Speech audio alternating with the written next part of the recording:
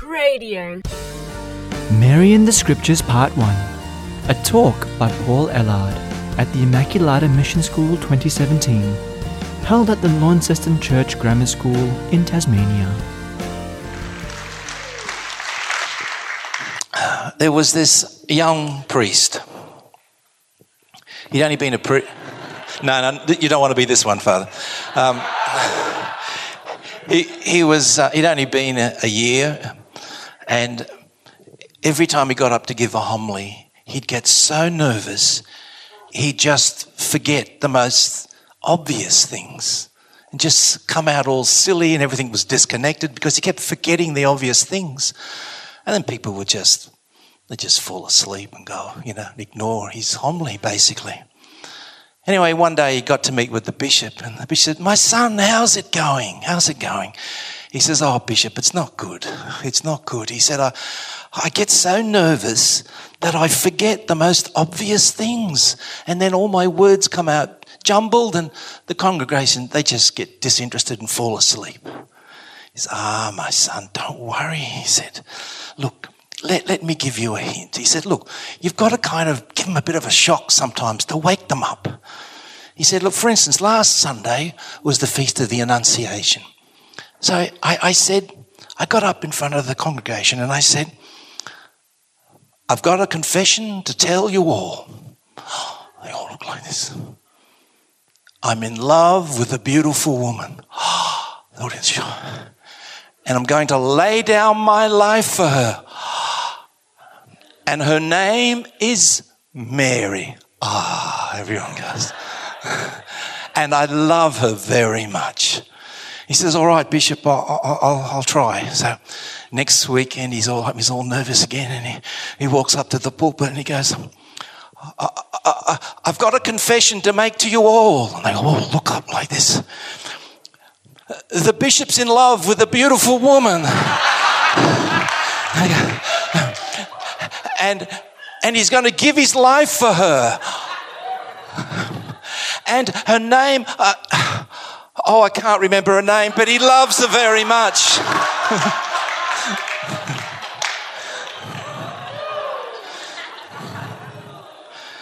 All right. Okay, so tonight we're going to talk about Our Lady. And, Our Lady changed my life back in 1988. Telling my age here. I wouldn't be standing here now if it wasn't for Our Lady, I tell you. I was caught up in New Age stuff and all that. But anyway, I just tell you that she has never let me down. Never. In my deepest, darkest hour, she was there, always there for me. And she'll be there for you too. I like to say there's three great gifts that God's given his church. The Eucharist, the very gift of himself. His own mother, the gift of his own mother Mary, and of course the Pope, as Father said. And these are kind of like the litmus tests for the genuine church that Jesus founded. If ever you find any one of those under attack, you know that the enemy's at work. So I'm going to be saying some things tonight, and perhaps some of these you might say, "Really? Does the church teach that?" Be gentle. If today you hear his voice, harden not your hearts. Just be open, surrender, and let the Holy Spirit broaden your faith. I'm going to put it to you bluntly that if Mary is not in your spirituality, then I'm going to suggest to you something very important is missing. Let me just show you a few slides. This is the famous St. John Bosco. You know St. John Bosco? One of his has to have a lot of dreams, like St. Joseph did, prophetic dreams. This was one. He saw a time when the church, which was represented by this boat, so it was like the church and the world. So it was like an ocean where there was a big boat and lots of little boats. And the little boats were attacking the big boat. You can see the guns and the books. The books here attacking the big boat. Anyway, a storm broke out and the whole ocean started to get really rocky. Lots of boats went under. lots of little boats went up and were rescued by the big boat. But the storm got so bad that even the big boat was in danger of going under. And St. John Bosco saw this man in white representing the Pope. He moved to the front of the boat and he looked into the distance and he saw two pillars coming out of the ocean. One, the tallest one, was a pillar with the Eucharist on it, and the smaller one with Our Lady on it. And he ordered that this boat, meaning representing the church, be anchored between these two pillars. And this is what stopped this big boat from going under like all the others. So many people say, well, perhaps we're in that time now. We're not sure. But still, there's a great message there for us. You know, John Paul the Great, remember his theme? Totus tuus. Wherever he went, people held up banners. Totus tuus, totus tuus. In Latin, it means completely yours, Mary. He consecrated his priesthood at a very young age to Mary. And look where it brought him. Mary is involved in the world like never before. We're having so many apparitions. And this year is the 100th anniversary of Fatima, these three little visionaries here. And the key message is, in the end, my immaculate heart will triumph. I could just do a whole talk on that alone. But we've got a reason for hope. Pope Francis, Mary, untie of knots. James mentioned this. It's the Pope's kind of personal devotion. And the idea is that there is a bit of a story behind it. We haven't got time to go into it. But basically, Mary unties the knots of our lives. And when the Pope, before he was the Pope, was head of the Jesuits, he actually got, from what I understand, he got fired from being head of the Jesuits. And he went to Germany, and his life was kind of in a bit of a mess. And he looked to Mary to put it all back together again. And did she ever put it back together again? And whenever the Pope goes on travels these days, he always takes flowers down, St. Mary Majors, and puts the flowers there for his devotion to Mary. I just very quickly want to show you this. Tonight we're going to talk mainly about Mary in Scripture, but I just thought this worth sharing. This is one of the newest apparitions of Mary that's been approved by the Church. You probably haven't heard it. It's called Mary of the Rosary of San Nicolas. It's in Argentina. It's in Pope's old ground. And this lady here, Gladys on the left, had over 1,800 messages from October 83 to February 1990. A lady asked for a sanctuary to build, which was built. But what I wanted to share with you was just one message of those 1,800. This is Jesus speaking. Previously, the world was saved with Noah's ark. Today, the ark is my mother. We'll talk more about that later. By means of her, souls will be saved because it will bring them towards me. Now get this. Whoever rejects my mother rejects me. If ever there was an era not to give up your devotion to Mary, it's now. Absolutely now. Okay, let's move on. Ultimately, every spiritual gift that God gives us through Mary, we can't just stay at the head. We're going to be talking a lot of things that are a little bit heady, but remember we're talking about the love of a mother. You don't intellectualize your mother, you love them, right? So that's got to go from here to be effective. And how do we do that? Through prayer. Mary lives to honour and glorify the Trinity and to bring all of humanity to glorify the Trinity. And just to make it clear, we don't adore Mary, we don't worship her. We honour Mary. Mary leads us to Jesus. We can't honour her too much, providing we make one concept clear in our mind. God is the creator, Mary is creature. Once we establish that, and there's an infinite gap between creator and creature, then we can never honour Mary too much. It's a bit like saying, I don't want to be too healthy. It's just a stupid thing. You can't pray to Mary too much because Mary takes you to Jesus. So, you hear people say things like this. You hear people say, I don't pray to Mary. I go straight to Jesus, like as though it's some kind of shortcut. But the truth is, the shortcut to Jesus is through Mary. And you ask anyone who has a strong devotion to Mary, they'll tell you that's absolute truth. Here we go. Father verifies it. So I put it to you that if you have a problem with Mary, you really have a problem with Jesus. You haven't understood Jesus if you've got a problem with Mary. So let's be gentle with ourselves, open our hearts up, and let's let the Spirit lead us. St. Louis de Montfort said this: Mary is the surest, easiest, shortest, and most perfect means to become like her Son.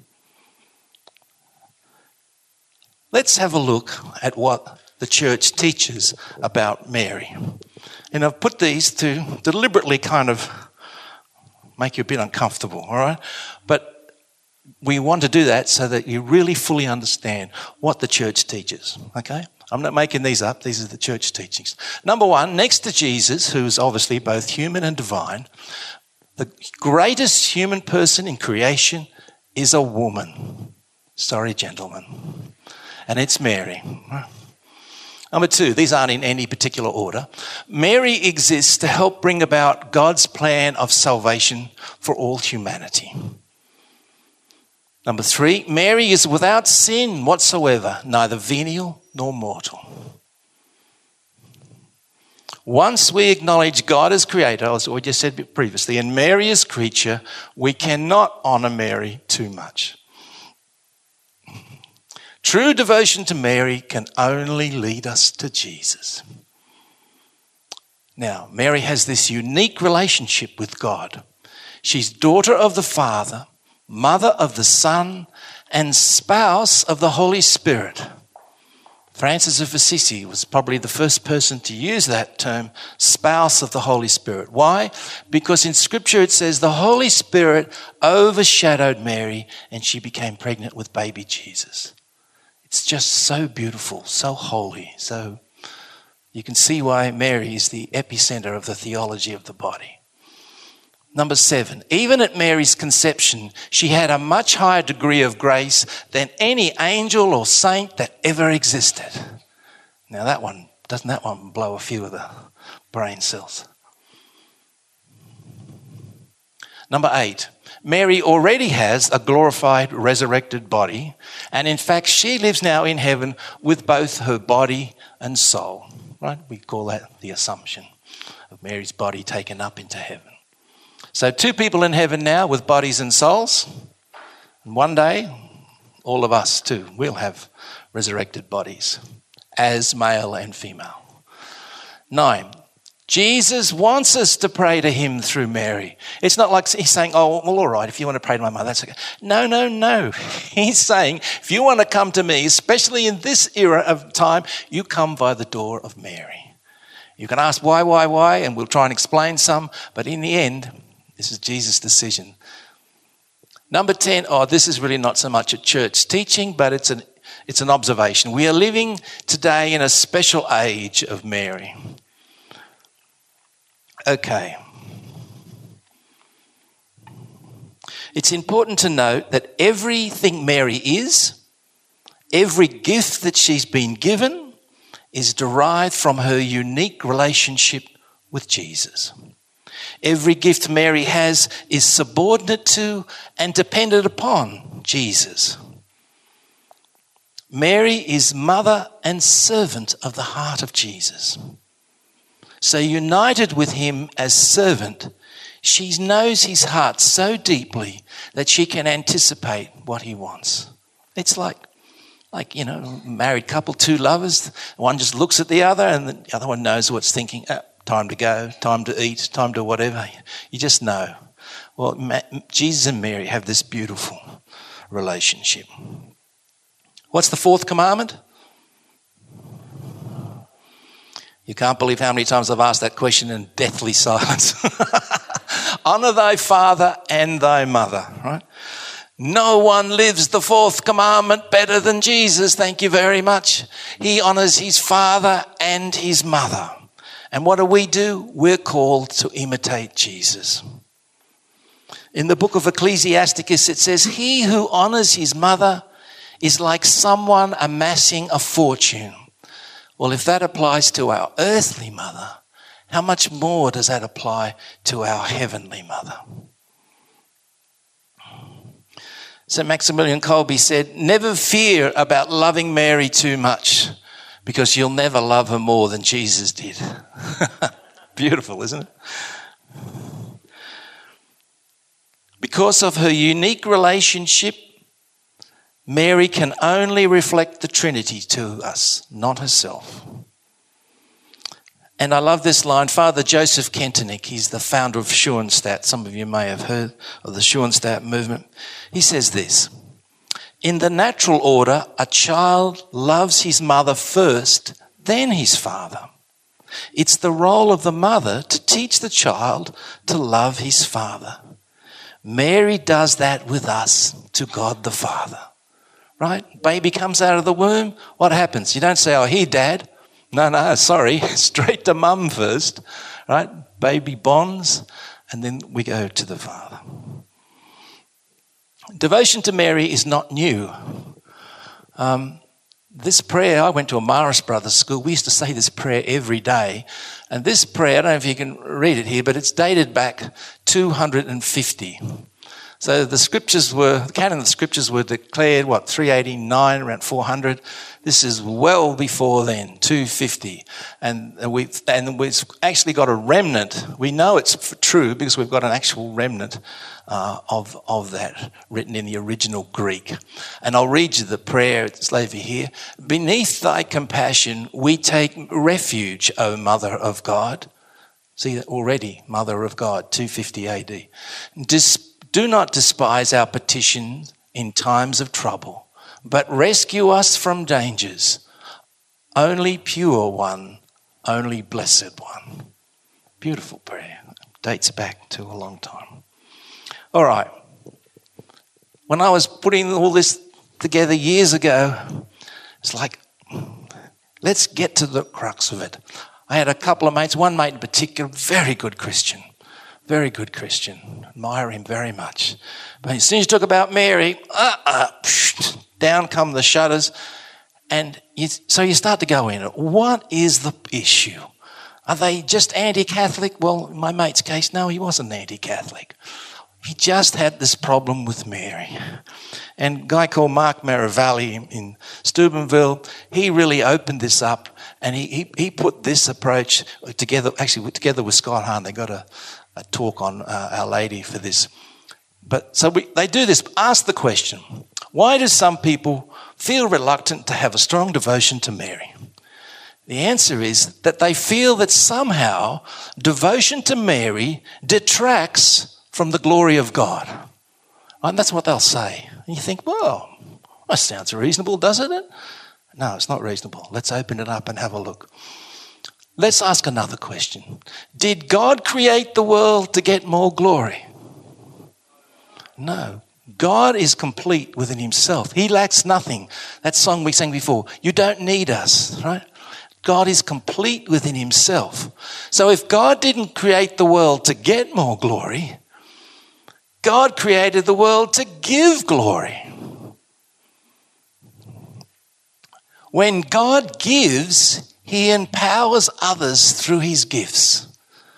Fathers want their children to do better at university than they did. They want to empower their children to go out and to be better than what they are. They're not afraid. They want to give. They want to empower their children. This is very natural. So when God gives, he empowers. He's not threatened by his creation. He's bigger than creation by a long shot, right? In his mother, Jesus has empowered her the most by giving her every gift he can possibly give her. And to drive this point home, Jesus is the only one who could choose and create his mother. If you could choose and create your mother, would you make her sinless? Would you give her every gift that you could possibly? Well, of course you could. But it's a nonsense statement because we can't do it. It's not for Jesus. He created his own mother. and he lavished her with gifts. He honoured his mother. He just lived out the fourth commandment that he gave us. God's masterpiece in all of his creation is Mary. We are actually God's masterpiece, greater than any other creation in the world. We are, and Mary is the highest honour of our race. And so she is at the top. It's a beautiful thing. This is a painting from the Louvre Museum. You're not supposed to take photos in the Louvre Museum, apparently. But anyway, I did, because I love this, right? So I use it for holy purposes, so that's how I justify it with God. I'm explaining your mother, Lord. It's all right. So, just supposing, pick on somebody here, pick on Abby. Just supposing Abby painted that painting. Do you paint, Abby? No, she doesn't, but just pretend she does, right? She paints this painting. I walk in and go, wow, look at that painting.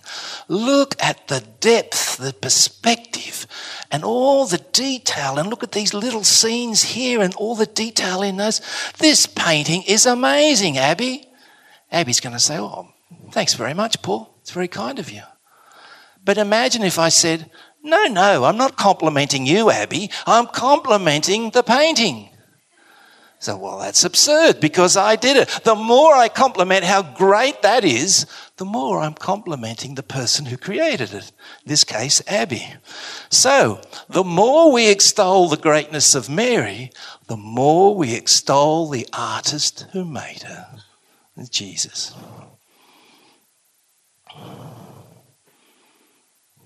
We've got to stop thinking petty, and jealousies, and we're thinking human way. We're not thinking divine way.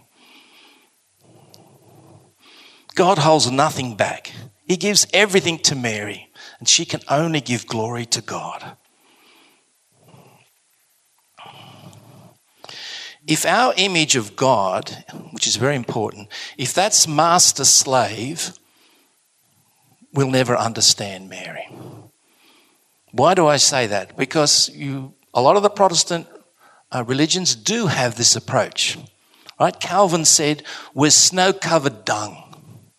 That's not Catholic theology. Yes, we're broken. Yes, we're weak and messy and all that. But there is always the potential for greatness. There is always the potential for redeeming and holiness. We're not just covered up and hidden, snow-covered dung. Our dung is transformed. Right? Put it that way.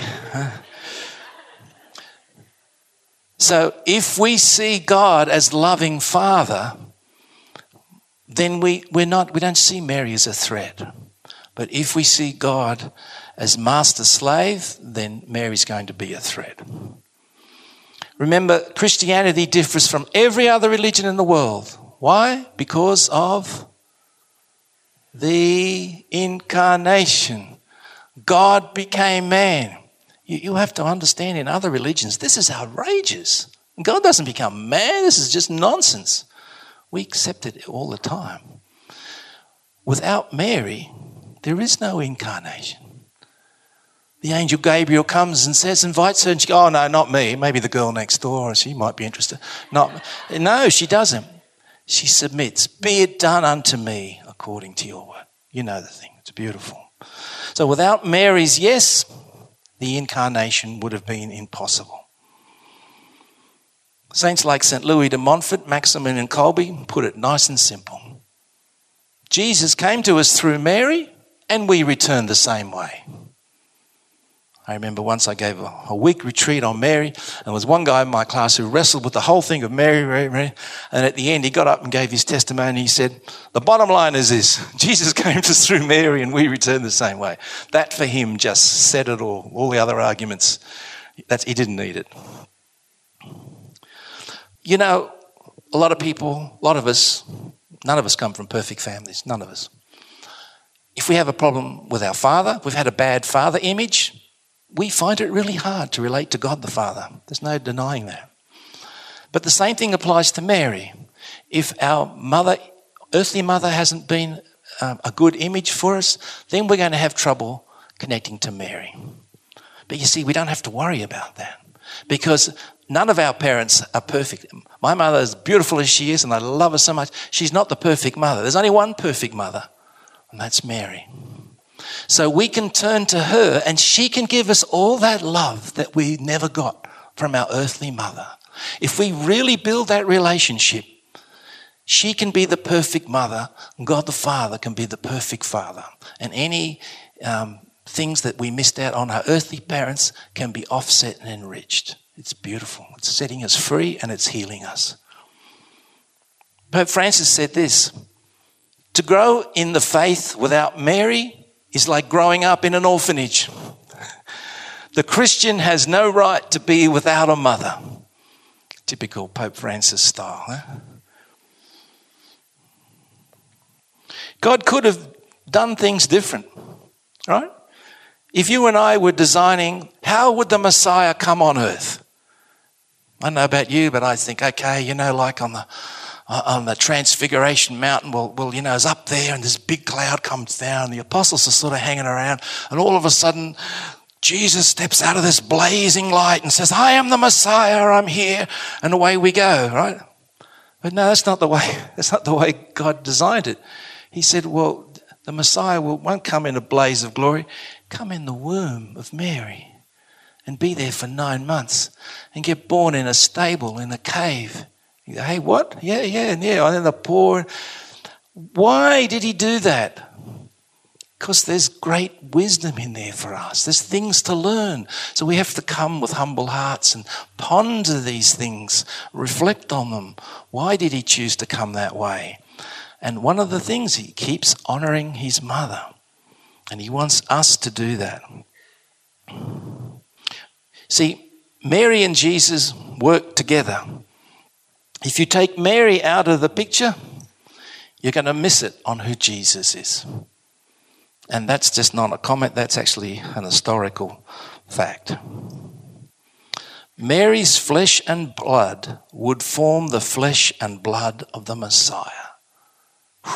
Think about that. That just blow a few of the brain cells.